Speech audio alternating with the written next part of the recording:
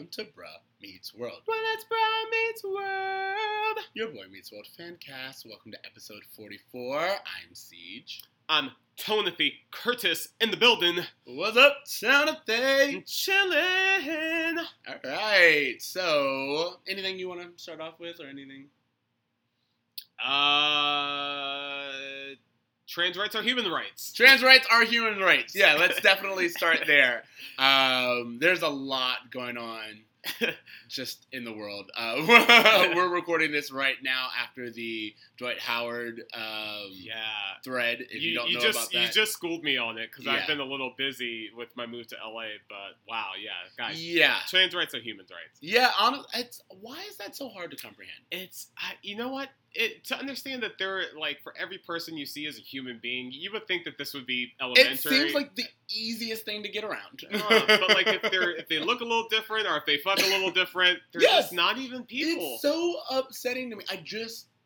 This is literally kind of like just a side thing, but like there's so many times where it's like, it doesn't even involve you. Yeah. It has nothing to do Not with even a you. little bit. No one's asking you to do anything. The other day I was talking to friends.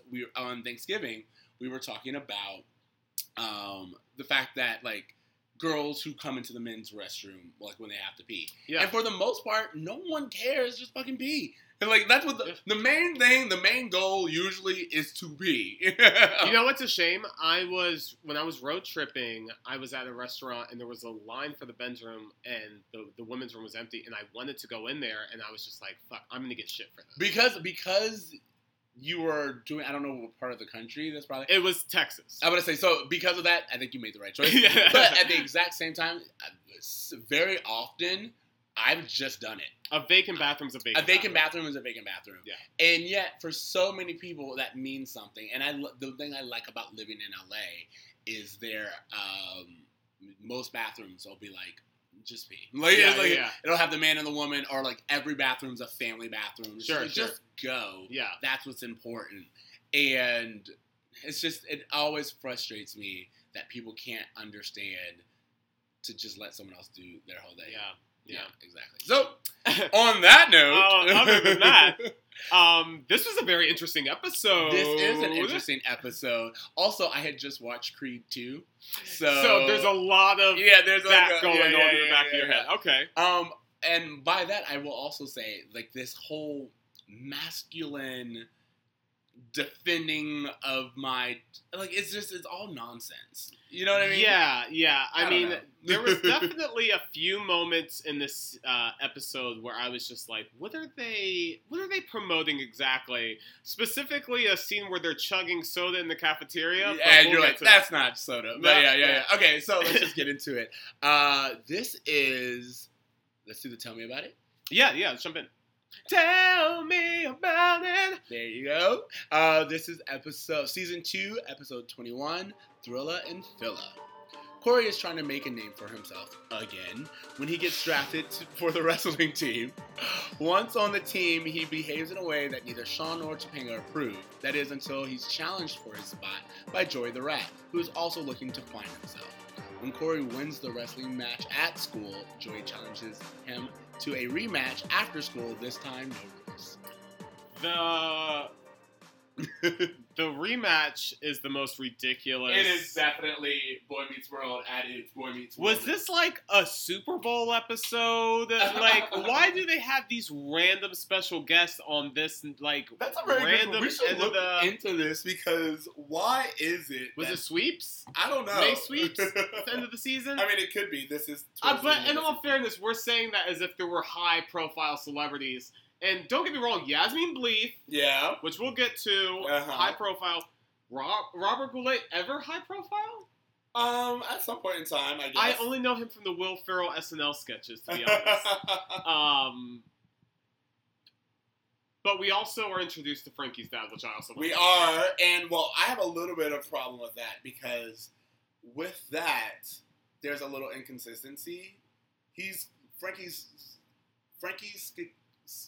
Stakino. Frankie's Scatino. I don't know why. Stakino. Is that right? Yeah. Frankie Stakino. I don't know why, but either way, he's supposed to be Frankie Stakino Sr., and yet Feeney calls him Leslie. Yeah. And I was like, well, if he's senior... Does that mean Frankie Jr. is also Leslie? Yeah, I was like, where do you get Leslie from? Is his middle name Leslie? There's just nothing there. There's nothing that says why Leslie is the one that that's interesting. Feeny goes into. Or was like Frankie something he made up? I just wanted to know a little bit more. Yeah. I mean, and we also see more of the genie powers of Griff in this episode. Yes, we do. All right.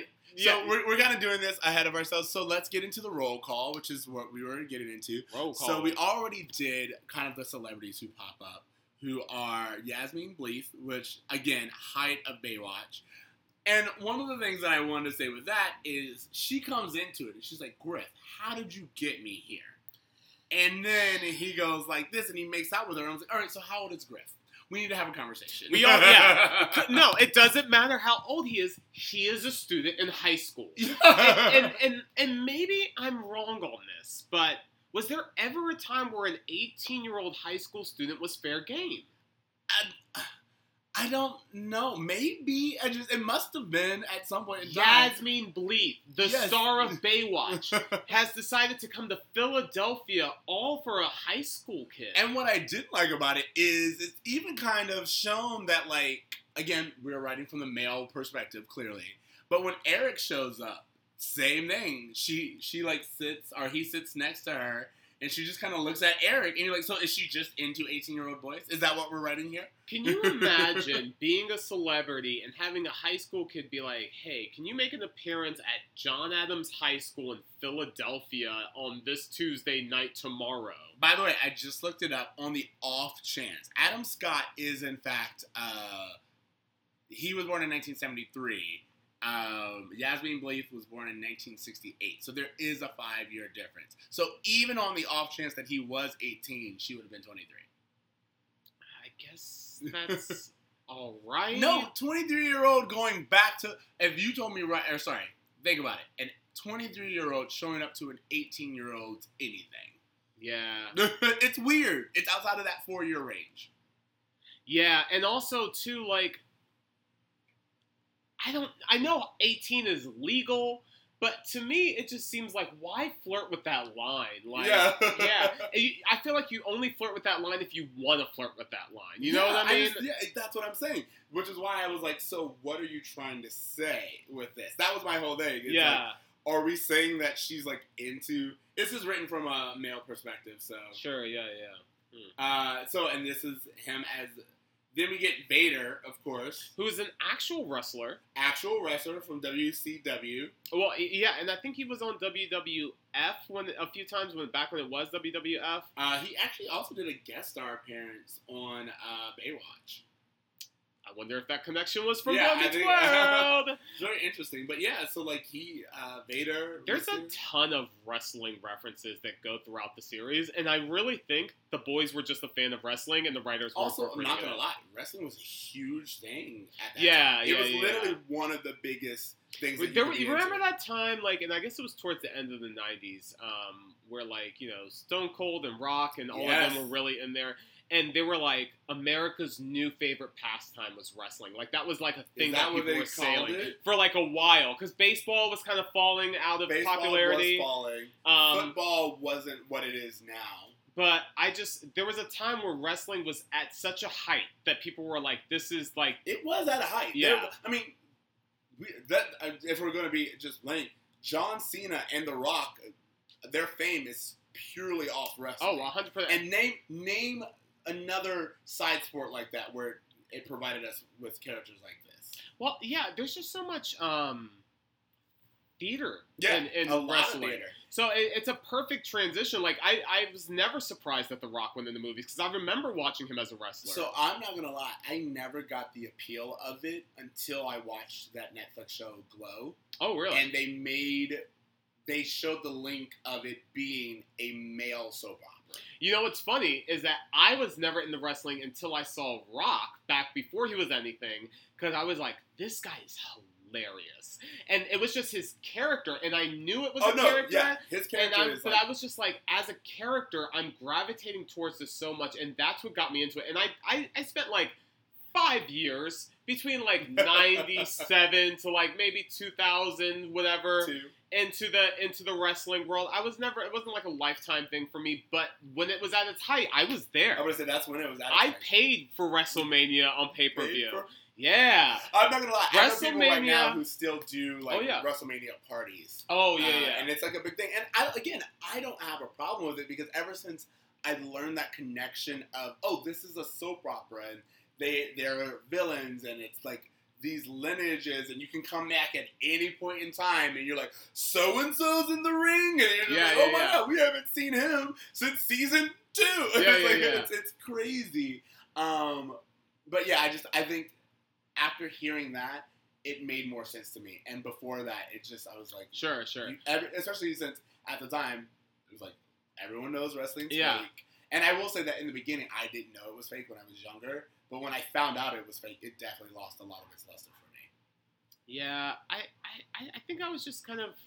I was bedazzled by it for a while, but it's hard to kind of understand whether the decision to incorporate wrestling into the show was, again, something that was just popular or something that the boys seemed really into. But either way... I think it was popular. I would say that it's probably only there because of the fact that it was something that they knew we would all identify If that's the case, could they not get a more popular wrestler? Probably not. I mean, also, I was like, let's if we're being honest, it's just like they did what they could, and there was a problem. How many calls did they make before it was like Robert Goulet is who we have available, guys? But I will say because also, as I mentioned earlier, watching Creed, you're like, why wasn't this a boxing match? Because if we're being honest, Alan was a boxer. He could have. Alan was the moment that Alan was like, I used to be a boxer. When you look at the ring. It's a wrestling ring, but it's also way more of a boxing would make more sense. But I guess high schools don't have boxing teams, do they? No, I'm talking about after. This was after school. Yeah. This is like the wrestling match is one thing, but for him to challenge him to a no rules, I'm gonna prove myself to you. It would make way more sense for this to be an actual boxing match. Are we allowed to get to this wrestling thing, or are we waiting to get there? Because I definitely have some issues with it. Well, before we do that, we're gonna finish our roll call. Okay, good. So on the roll call, we have the Jocks, which I'm gonna treat as a unit to introduce, but clearly we're gonna talk about. One of those are Jocks adjacent, I should say, who I'm sure you're going to mention, is Kelly Packard's performance of Candy. Yeah, exactly. Kelly Packard has already made an appearance on the show. I believe she was one of the girls that Eric had a double date with at one point or something. She's also was on Baywatch, which is funny that she's in this, and she was also ended up on Baywatch. It's the 90s. You just go back and forth from show to show. Her character is probably the most interesting of the episode. We're getting there. So we get the 3 Jocks that we meet are Matt, Savage, and Candy. Savage is a very interesting name. Savage, considering that Savage is the... surname of Ben? Well, there's that. I was going to talk about the fact that... that's really good. I was more so the fact that he is a person of color named Savage. Oh, we almost have one. We almost have. With all of our talk about excluding women for this storyline, no one has been more excluded than people of color from It really is so sad. But his name is Savage. Yeah. And I was like, well, in that's all fairness, probably not a... I have to say, upon looking at him, he's a person of color, but barely. I mean, he is. He's a person of color the way that, Shaven Drake is a person of color. I will tell you this. If the cops showed up, who would they talk to? Savage. Exactly. That's when you come out with your real name. I'm Benjamin. Yeah.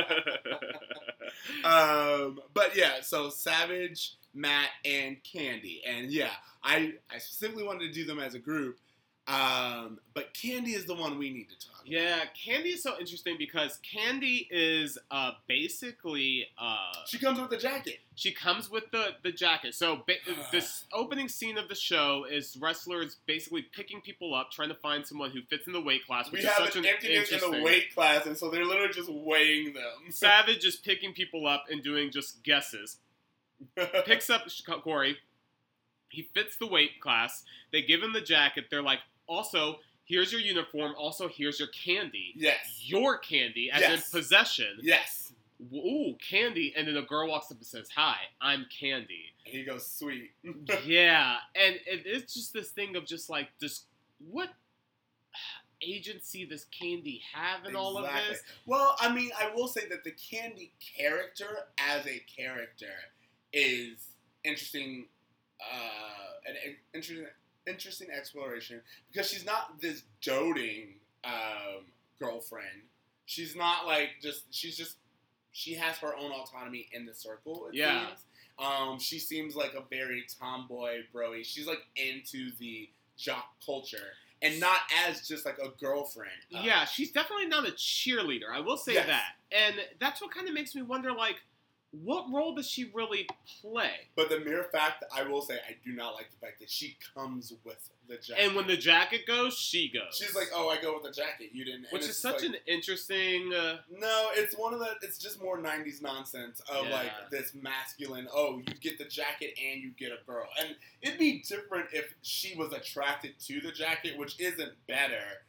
Which isn't great, but it is better in the sense that, all right, she sees this dude with power and she went after it. Again, not a great lesson, but it's way better than she is another possession that comes along with the uniform and the jacket. Yeah, totally. And I saw that. I was like, this is fucked up. Yeah, and it really doesn't get any better as the show goes on, this episode specifically.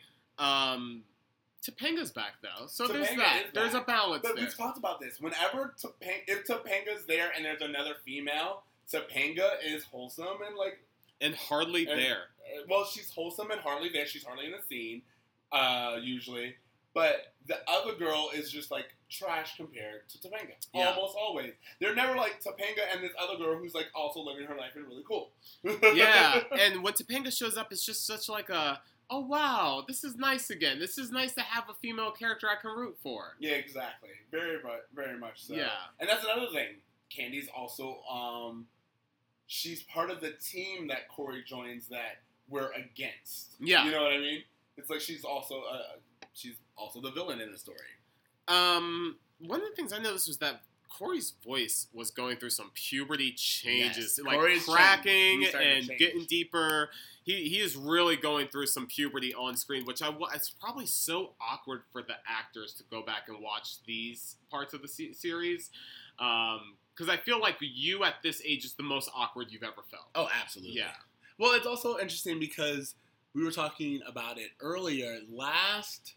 In the beginning of the season, they're different people. They have different heights. They have different looks and like all these other things.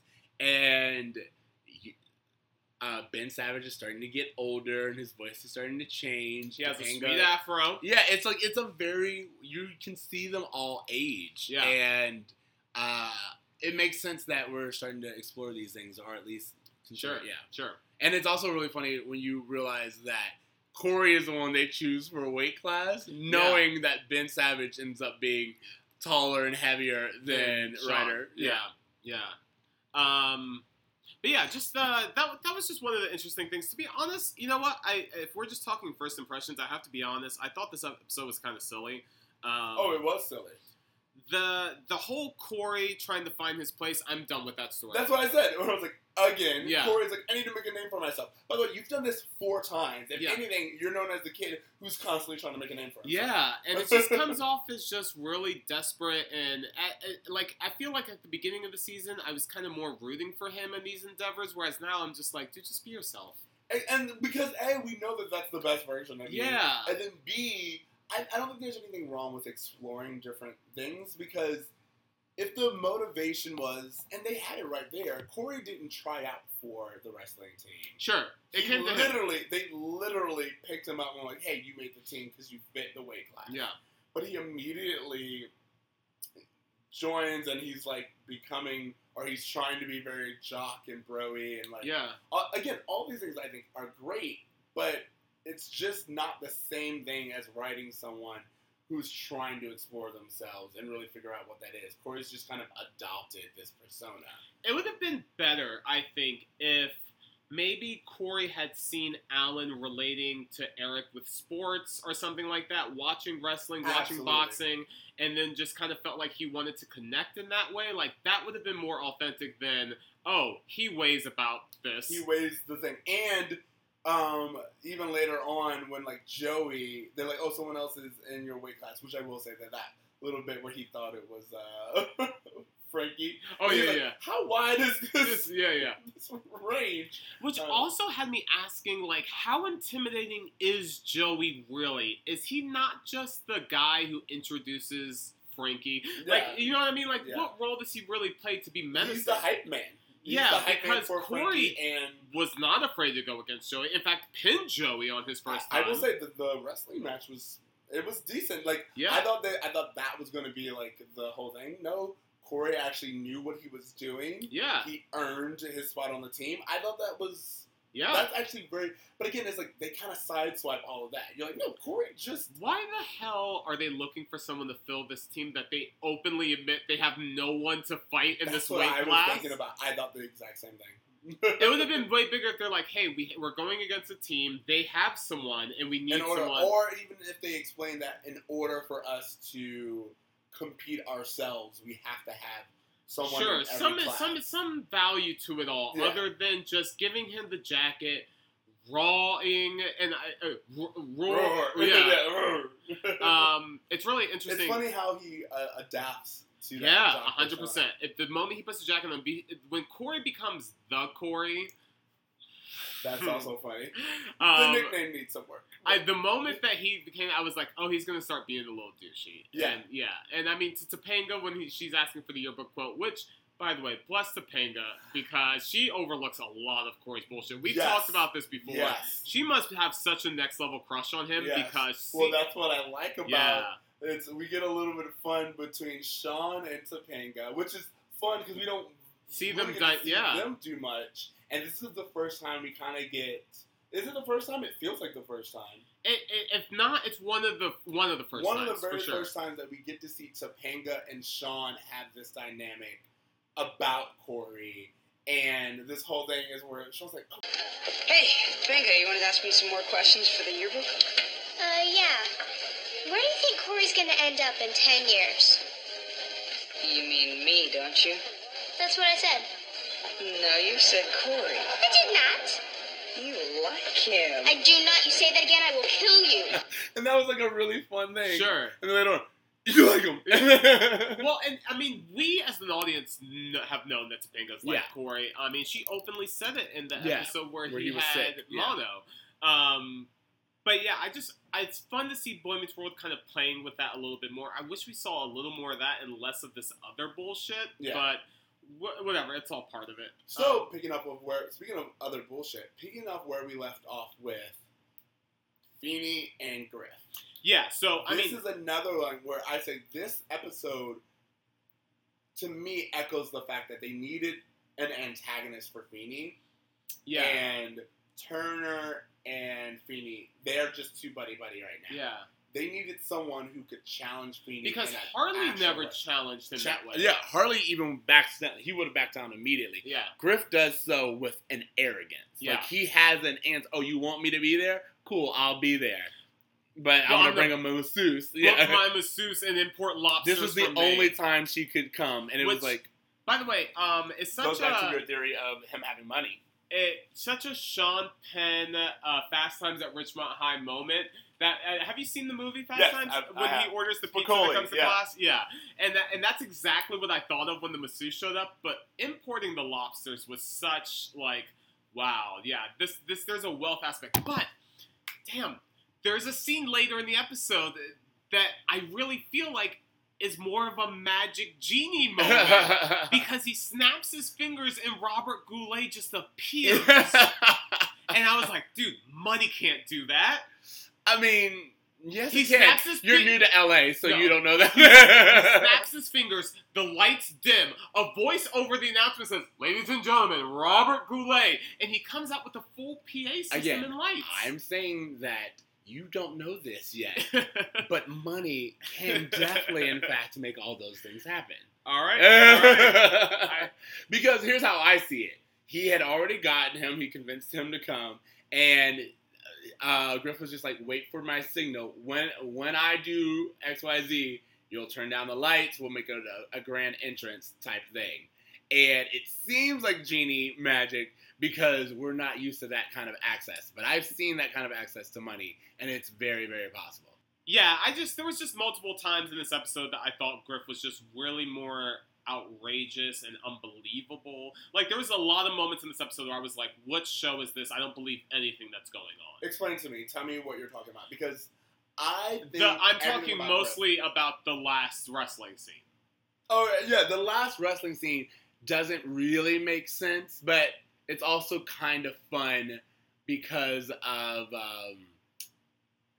it's TV magic at that point in time. Like the fact that they're selling tickets outside $50 to high school kids. See a chump get pounded or whatever. It's like printed on the ticket. Yeah. That is, again, that's TV magic. It's sitcom nonsense. It's kind of like when Elvis showed up to Alan's poker game, and you're like, what world is this that we're in? Yeah, there was just... Honestly, this episode is filled with moments like that, and I think that's the reason why I didn't really relate to this episode very strongly, because the entire time I was just questioning what was real, what wasn't, what felt genuine to the series, and what was all this extra stuff that was being thrown in for what I can only assume was a May sweeps. Yeah, it is towards the end of the season, so that's very possible. But yeah, it's a weird dynamic, but I think the reasons for it are there, and I think that it's just a way of Griff asserting his power to Feeney. But I like what they do is they show that Feeney has a strength of his own. Yeah, you know Feeney what I mean? Doesn't back down at all from Griff, or for really anyone. Even Frankie Stechino Sr., a.k.a. Vader, a.k.a. Leslie. That's what I'm saying. It's like a... Feeney, when you see Feeney get in the ring, you're like, well, you know he's not going to fight, but Feeney takes that challenge. Well, I mean, Feeney did scare off a burglar in L.A. like a few weeks ago, so, I mean, he definitely has that aura about him. Don't fuck with Feeney. Yeah. Other than you and I both had that. Yeah, just don't fuck with Feeney. But yeah, this just, there was just a lot of moments in the episode that just kind of made me question what was happening. Name a few. Just that. Like I said, the Robert Goulet, and obviously you're saying a lot of it has to do with wealth, and maybe that's true. But I guess it just seems so foreign to what this series is. I agree with that. That's what made me question it more than anything else. So yeah, there was just that's how I felt about Griff in this episode. Is that he seemed like he didn't belong, but I was very entertained by what was happening. Well, again, and maybe I just kept looking at it through the lens that I was talking about, but I like it because he's clearly trying to... I see every action he takes as a way of asserting his power over Feeney. Yeah. And I look at it through that lens, and when you look at it through that lens, it's... there's motivation behind it. Because it's like, why else would he be invested? Yeah. Why else... even when he has, he's the one who comes up with the idea that it's going to be on school grounds. Yeah. 100%. And again, it's there's no reason for it to be there.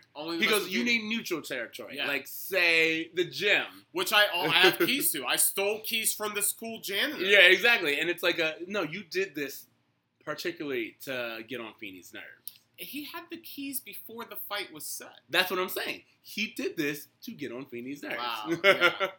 So that's why, to me... I find his character in this episode more interesting, but that's all with the context of Even though he's a student who makes out with an adult. Oh, yeah. Again, Yasmin. But he's been doing this. He did it last week with Miss Gale.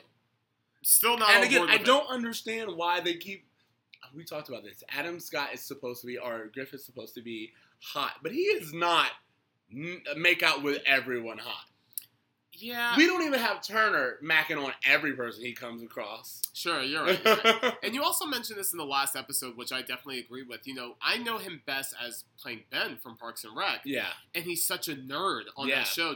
But to see him just ooze cool. I mean, he does a great job of it. He does cool on The Good Place. Yeah. He's without spoiling anything, but he's on The Good Place. And he does that. It's kind of the same kind of schwarmy. And if you watch Parks and Rec at all, timeline-wise, this still leaves time for him to move to Minnesota and start Icetown. It really does. It really does. Guys, he had the money. He had the capital to build Icetown. You're not wrong. He would change his name because 100% had to.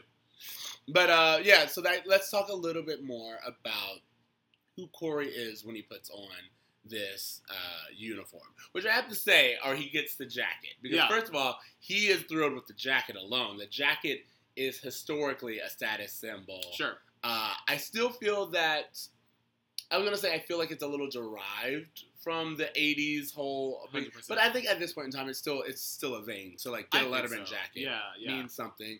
But I was going to talk about the fact that when I played football for Osceola for literally one game,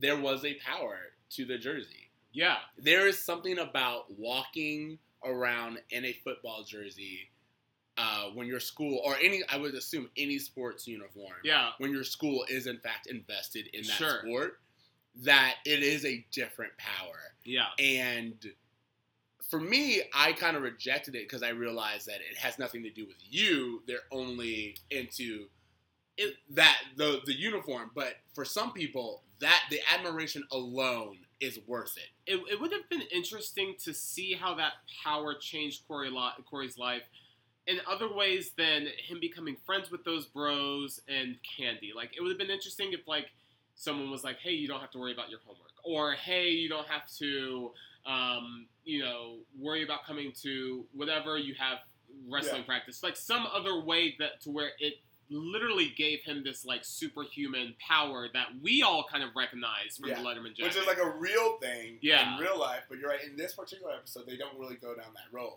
And I think maybe it's because it's, like, it's Feeney's school. So, like, outside of the secretaries who are making out with the students.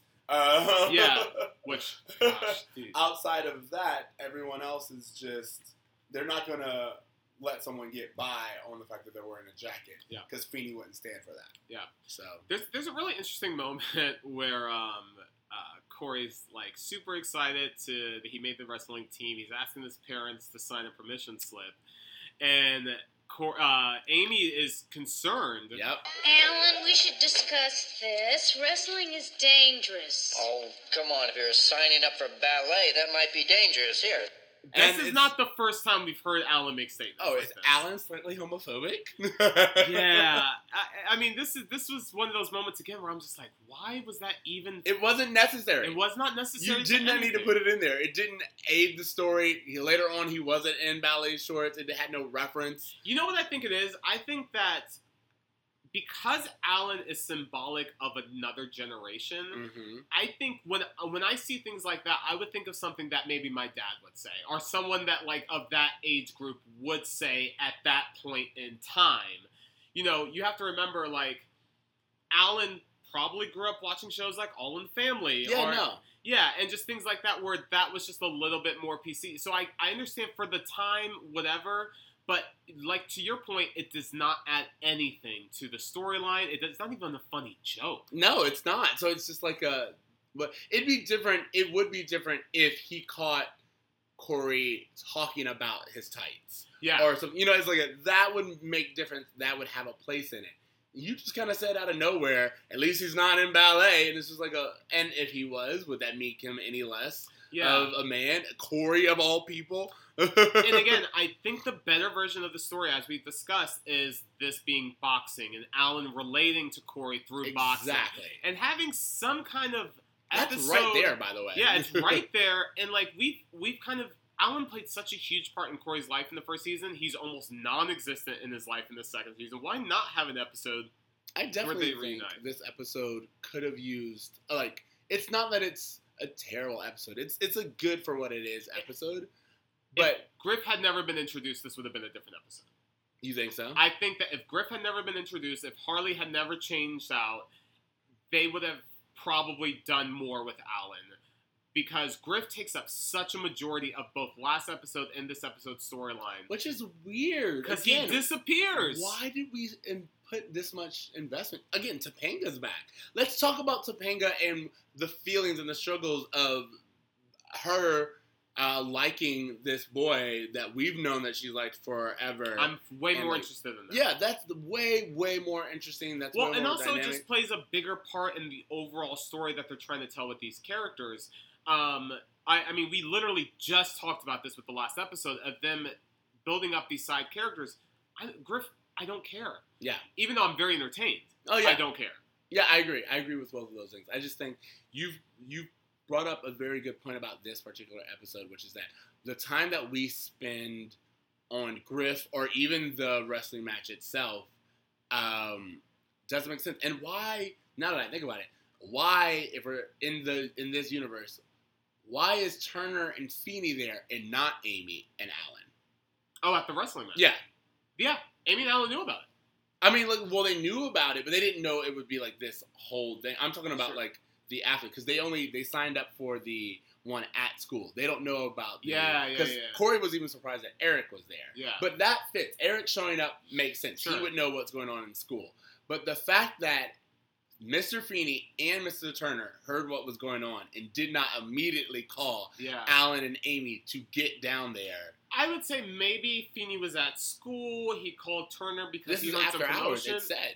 Heard some commotion. Yeah, maybe he was there grading papers, doing some kind of work. We'll give it that. And called Turner just to see what was going on and happened to stumble across this thing. Maybe that's the case. But the point is we don't get any context for any of it. No, we don't. We get no context for it. And to even, like, to make a lot of... There's no real reason for Turner to be there. Like, Turner... There's no reason for Turner to be in this episode. No, he even does that little side thing where Corey and him have that moment where he's like, sidebar. Corey's like, are you kidding me? Yeah. But he was like, I thought you said you wouldn't have to fight or anything like this. And he's like, yeah, but what was the purpose of that? Yeah. Especially since he's already in the ring. Yeah. You know what I mean? This wrestling match has tag team. Yes! And at one point, Vader... A professional adult wrestler is in the ring with Eric, who is a child student, about to have a physical altercation. He literally has already lifted Eric up. This was part of those moments where I was like, what is this show now? Yes. Because how is a group of children cheering on an adult beating up a child? What is happening? This is the 90s. We were literally willing to let anything happen. Yeah, and like... At a certain point, I was like, Joey is in the ring with Corey for all of, 30 seconds. Yep. Immediately, I have to say that, again, to their credit, Corey holds his own. He does. Very often, we see Corey, run away from a fight or, all this other stuff. Corey immediately adapts. Granted, he did try to get out of the fight a bunch of times, but once the bell rang, he was in there.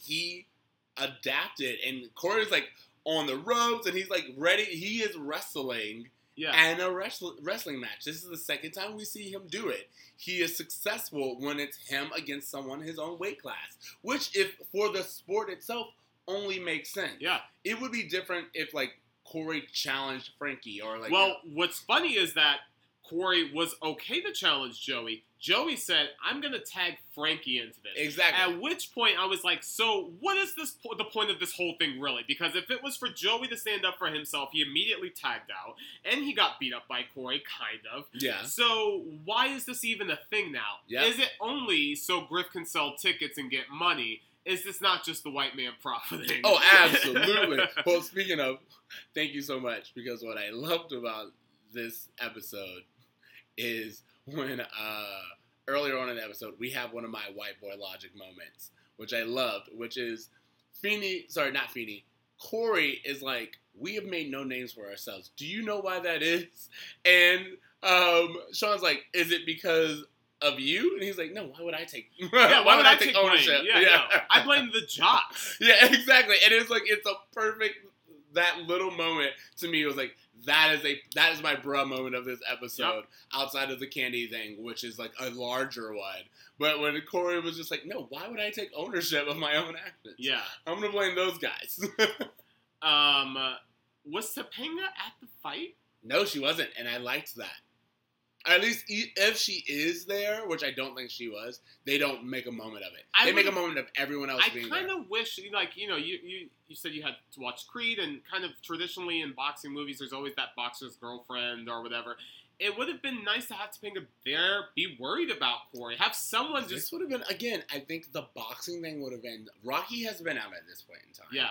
So, Philadelphia! Yeah, that's what I'm saying. Come on! Like, it would have... It's actually called the Thrilla and Phila. Yeah. Boxing only makes sense for them to do. Yeah. And I feel like there was a very big missed opportunity to do a Rocky homage, have Alan and Corey have a moment, actually make sense of Corey trying to explore being, because there's nothing wrong with exploring being a wrestler. But by the way, in that last scene, I don't think anyone does a legal wrestling move. yeah. Like, everyone is doing outrageous television moves. Absolutely.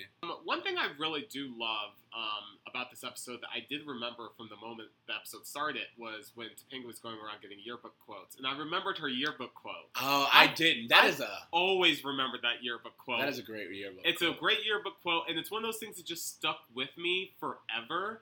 And because, like, this episode, I was like, oh, this is the quote episode. Like, that's how I remembered this episode. None of this other shit plays a part in the legacy of Boy Meets World. But that moment, to me, is like, oh, that was special. Because I feel like it was like, that was the moment I've been waiting for Topanga to have something to give to the show forever. And the moment that happens, I'm like, this is what's missing from this show is, like, heart. Yes. There's so much humor. There's so much...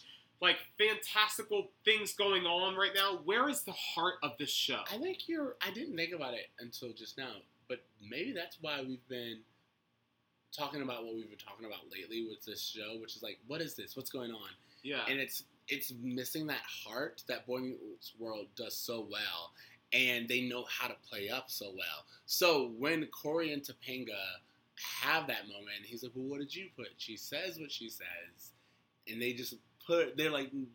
they put a bow on it. It's like, this is what you're supposed to take away from it. It wasn't that moment special, and you're like, it was great, it was grounded, it made sense, and yet you were able to do all of that in like 60 seconds. Paragraph. It really was not much. And yet everything else, and we're like, can you imagine what you would have done with 20 whole minutes? And it's so funny because her quote specifically talks about how, like, if in the end we end up together, it's beautiful.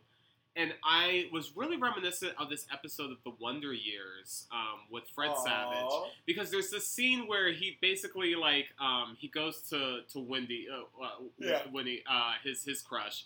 And Wonder Years was amazing with soundtrack music. And Diana Ross, the Supremes' Someday We'll Be Together plays.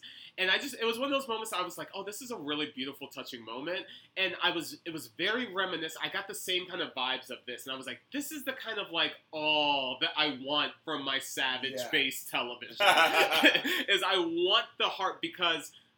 as funny as Ben can be and as humorous as they've made his character, I like him so much more when he's sincere. Well, I think... Or when there's a balance, I think Boy Meets World wins when it's both comedic and it has heart. Yeah. So, like, for example, and then there was Shauna episode. 100%. That, while that is hilarious and it has, like, goof after goof and is so iconic, what ties it together and what actually makes it a great episode is when it ends and you find out the motivation behind it and everything else. It's like, that is something where you're like, wow, you brought this really nonsense storyline down to earth and you made it make sense and you gave it heart. And Boy Meets World is a series that our generation remembers because of the heart. Yeah. We may quote as much as we need to quote the goose and remember you're supposed to they want you to take the roles. Yeah. Like, all of those funny moments are iconic, but we remember the heart. Yeah. Our generation remembers the Corey and Topanga love story. We remember the Feeney lessons. We remember, and I think that's what's really important. And I don't know if you remember this, but kind of at the beginning of our podcast, I remember saying in so many words, like, the first 2 seasons were all right. Yeah. And it was because, and obviously I have a stronger understanding of that now, it's the lack of that. Yes. And that is really the magic that makes Boy Meets World, I think, live on so much longer than a lot of the other shows of the era, is that heart that I didn't find particularly engaging in a Family Matters or Full House episode. This seems so much more sincere when they get it right. Yes, I'll agree with that. Like, it doesn't come off, when they do it right, it doesn't come off Saturday after school special. Yeah. And very often when Family Matters or Full House would get serious or Saved by, it felt so after school special. Whereas this, when Boy Meets World does it right, you're just left being like, wow. You're amazed. You're not over it. Sure. You know? Yeah, and I think what's interesting is that they do it in such a way that we are actually, as children watching the show, able to learn these lessons from them. Yeah. Thus, that's the connection that we now have with these characters forever. They helped us understand the world better. Exactly. Because we learned from them. The characters on these other shows who don't really develop as deeply, we can't learn as much as from them. Their lessons seem apparent. Whenever I see Full House and, like, DJ's crying because someone was mean to her at school, that doesn't really have the same appeal to me as... Well, it also, for the most part,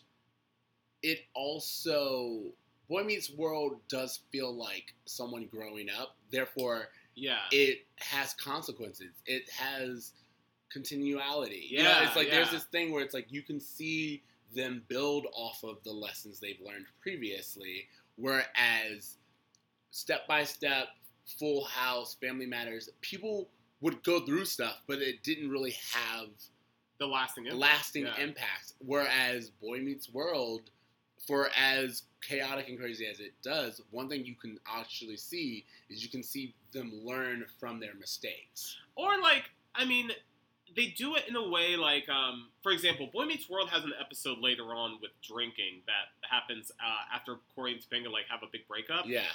When I think about how Boy Meets World handles drinking, and I think about that episode of Family Matters where Urkel gets drunk and tight walks on a rope, it's just, that's the kind of extremes that I'm referring to. Like, something that's grounded, something that's more familiar versus something that I'm like... realistic. Yeah, just realistic. Like, this this is a breakup. Alcohol is available. You know, you've seen other people use alcohol as a solution to their problems. For heartache, So why would you not naturally do that and want to explore that territory and the dangers of that territory? Urkel getting drunk and jumping off of a roof is so extreme and not realistic at all that it's just a parody. Like, and I know for those listening, it seems like we're kind of going all over the place, but that's because this episode was all over the place. So I was actually going to say just that. I was like, this episode, as much as we just talked about the way that Boy Meets World does it well, this episode is another one that you and I feel, when we really look back on this podcast, what we're really doing is creating fan theories that make this show make sense. Try to make it work because... Or just finding other alternatives to, like, how to do this episode in the way that fits the Boy Meets World formula. Yeah. Because this episode has potential in it. We've just thought of 2 or 3 different ways that this episode would be great. And I would really hope that, like, if the creators were to, like, hypothetically, in hindsight, after looking at the whole series, was able to go back and rewrite some episodes, they would do things a little differently to add continuality and to add depth and to add... I'm sure there has to be some... I feel like that's, if that's not a screenwriting practice, I definitely feel like that should be. Of just like find an old TV series that you like and write a spec on that episode. Well, that's how you get that's how you get writing jobs, is writing spec scripts. Yeah, that's what I'm saying. Donald Glover wrote a spec script for The Simpsons. That's how he got 30 Rock. Yeah, no, but that's what I'm saying is I assume that there has to be one where you just go back and you do a spec for an episode that already exists. Yeah. Like, make this episode better. Sure. And if not, I feel like it should be. Yeah, that's a great screenwriting exercise, yeah. Exactly. Because I just feel like it's completely possible to get your same moments and get your wackiness and all this other stuff, but bring it... I mean, we know that it's possible because Boy Meets World does it. Yeah, and I think that's what makes it so frustrating is that when they get it right, it's so right, but when they get it wrong, it's off by just this much, and that's what's so frustrating. You're right. It's just like, you'll look at it and they'll acknowledge. They're like, when Alan's like, oh yeah, I used to box in the Navy. You're like, yeah. You're like, all right, continue. You have it right there. You mentioned it. You remembered. Why is he not boxing? Yeah. Why is he not helping Corey with any of this? Exactly. That's what I think is the real thing. Especially, like I said, when they show up to the ring later and it's Mr. Feeney and Mr. Turner. When they do that, I am like, why is Alan and Amy not there?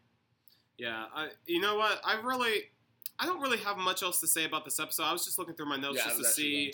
Yeah, Oh, the one note that I have was that Vader was a former student of Feeney's. So does that say that Feeney once taught high school before he taught elementary school? Because he says you were much scarier with acne, implying that he was a teenager. That is true. I would think so. That would make sense. Yeah.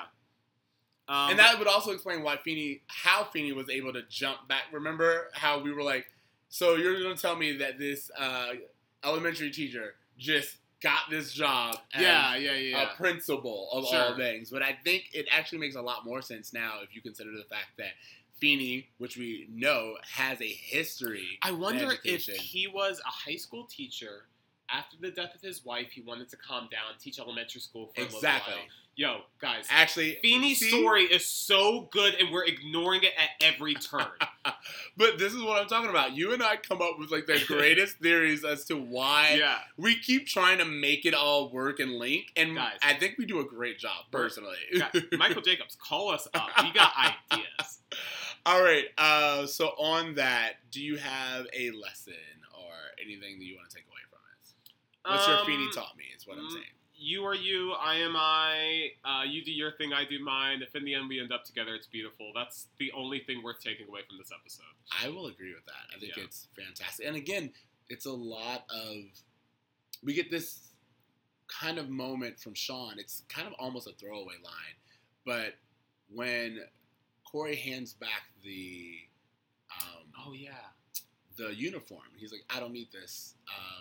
Matt's like, you know what? You're all right. And Sean's like, he always was. Yeah. And like, again, it's like a throwaway little scene, but it's like, no, I love that even Sean and Topanga, to be fair, they don't really overreact to Corey. Like, they disagree with it.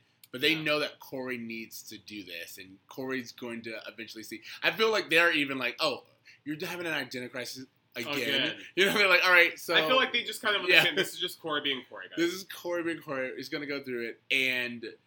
I like that little bit. Yeah. That little bit of continuality of Sean just being a good friend and being like, yeah, he didn't need this. And again, not saying it to Corey, not making this grand speech to Corey and be like, you're so much better than this. Just being like no, Matt, you should know that he's always been this cool of a guy. Sure. Yeah, that's cool. Bro moment? I told you, I had two, which was Candy going with the jacket in general, which kind of pissed me off. And then also, that little bit, crap. Now I get it. But I mentioned it. My bro moment is the relationship between adults and students, whether it be fighting them or kissing them. I don't think it's appropriate. It's completely inappropriate. And yeah. All right. So that is it. What grade are you giving this, dude? As fun as it is to watch these Griff episodes, they just really don't have. It's fast food. It's like it's fun, but it's so perfect. It like afterwards, I feel kind of like and it doesn't last. Fast food. It's just fast food. So like, give me some quality steak, and I'll give you a greater grade. But as for right now, I'm doing C+ again. Yeah, and I'm gonna do a C again. Yeah. It honestly it is. I was like, there's nothing. We don't even get a shirtless Turner. So, so I don't know what you want from me out of this episode. Exactly. It's good. It's not great. I think we get a lot of It's fairly forgettable, I think. It is. And I honestly think, for the most part, if it wasn't for Vader, which I know is like a really big part, and then the quote that you pulled out, I absolutely forget this episode. And you know what's funny? When I saw that this episode, like, I kind of vaguely remembered the episode based on the title. And so when I saw that it was coming up, I kind of rolled my eyes at it, and I couldn't understand why. But I think even as a kid, I didn't really care for this episode very much. It is. I think you put it so perfectly. This is a fast food episode. Yeah. It's just like 100%. Completely something to put on the plate. Yeah. All right. So, homework. What do you got? All right. Well, the Soul Train Awards this year are being hosted by Tisha Campbell and Tashina Arnold. Yes. So just to give a little throwback to them, I'm going to put out House Party as my homework. House Party to me is just, there's so many few times where like, where like I try to introduce white people to things that black people all know and love. And it doesn't translate. I've tried to show white people Friday a few times. I tried to show my friend Friday, and they just don't get it. And I was like, because you don't know these characters. You don't know that guy on the block the way we do. You're right. And so there's such a disconnect. But I do think House Party is one of those that not only should people watch it, where is my House Party remake? Where is my House Party musical? Like, where is my stage? Like, I need more of this because it's literally just fantastic music, fantastic dancing, and black coolness of its own. They did a few remakes with Immature. Well, those were sequels. Those were sequels. Yes. They were like, they're and in all fairness, House Party 3 is not great. House Party 4 I don't acknowledge, but House Party 1 and House Party 2, that pajama jam is still on point. But yeah, I mean, House Party 1 has some great performances. Martin Lawrence early on. I don't know. Robin Harris is in that, which I know your younger generation don't know who Robin Harris is. He's an old black comedian. He started Bebe's Kids, if anyone remembers that. He has a hilarious stand-up comedy album, Gone Too Soon, but he's a great influencer in black comedy. You hear a lot of his stuff in D.L. Hughley and some of these other people who really snap at audience members a lot. I can't recommend this movie enough. Please give me a remake. Please give me a stage musical. Lin-Manuel Miranda, help me out here. I need to see this. Again, I'm always kind of doing this, but I have a friend his entire job is to pitch new musicals. And I'm telling you, House Party, Soul Food. I would even take a Set It Off musical. Where are you at? Oh my God. I've been trying to talk about Set It Off. Set It Off is just so good. It's so good. 4 black lead actresses in a full-on action movie. Shot for $9 million. Feels like 30. Where are you at?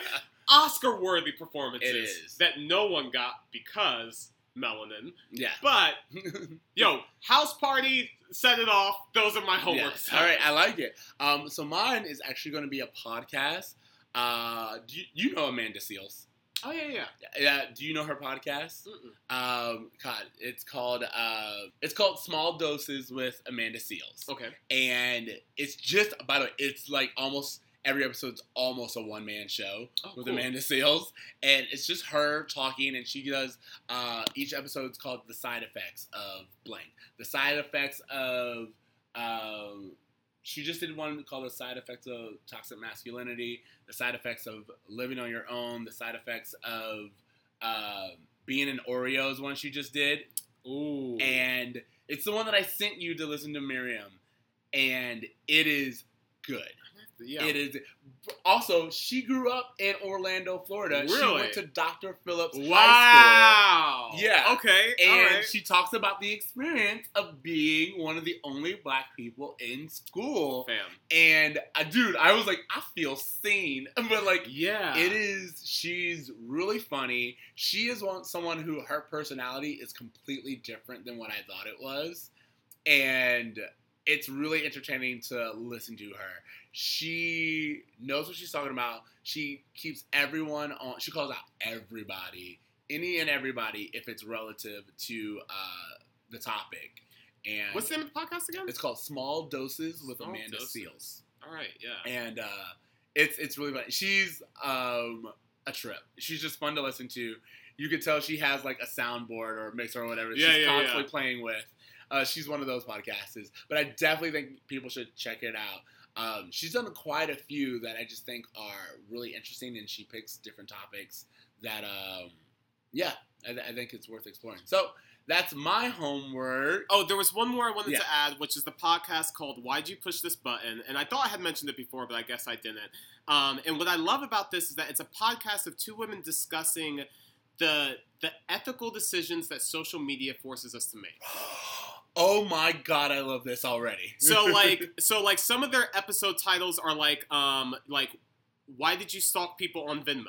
Why do you rewatch Instagram stories? Why do you send nudes? Why do you like celebrity photos on Instagram? Why do you turn on red receipts? Like, all these things that we are like, should we? How we? Do we? What do we do in this situation? They're talking about it in a way that I've never heard people mention it. And your face right now was so hilarious. I am so amazed, and like I'm so excited that someone's doing this. Yeah, like I love social commentary anyway. I love any social science podcast. Yeah, and you have just blown my mind. Like, one of the first episodes I listened to was, do you take selfies in public? Because that's something I've always felt awkward about, but it's something that I know everyone does and whatever. And so just kind of getting down to the meat of that, why did you unfollow me? Why did you turn off push notifications? Just these when is it okay to record someone? Why did you leave the group chat? All of these questions that we all have in our daily life that we don't really hear in popular media, I feel is really greatly discussed in this. So why'd you push that button? Hosted by Ashley Carmen and Caitlin Tiffany. It's done by The Verge, Vox Media. It's on wherever podcasts are available, and it's dope as fuck. Check it out. Yeah, no, all right. So you guys have quite a bit to so much homework, yeah. But trust me, it's all worth it if you want to. Way better than whatever this Boy Meets World episode was. So on that note, thank you guys for listening to Bro Meets World. Remember, you can find us on Spotify, iTunes, Stitcher, YouTube, all of the things. Make sure you are reaching out to us on Instagram and Facebook and Twitter at Bro Meets World, or email us at bromeetsworld@gmail.com. You can find me on Twitter at Extra Siege. That's XTRACEEJ. You can find me on Instagram at abraverme, at .braver.me. And you can find me talking about Boy Meets World on this podcast. Y'all know where to find me. Find me up in the club. In the club. Up in the club. Yeah. Actually, you can find me practicing my, what is that called? The dance moves from House Party? Oh, yeah, your Kid and Play. Oh, man. Yeah. Dude, that's another thing where it's like, have you ever been in have you ever been at a club and seen the other black person and they look at you and they're like, Kid and Play? And you're like, we gonna Kid and Play it. And then See, we live in the same city. There's no reason why we can't get this routine down. Oh, absolutely. So if y'all catch us doing a Kid and Play, you know. So yeah, guys, please just dream, try, and do good. Do the Kid and Play. Yeah, do the Kid and Play. Later, bros. Later, bros.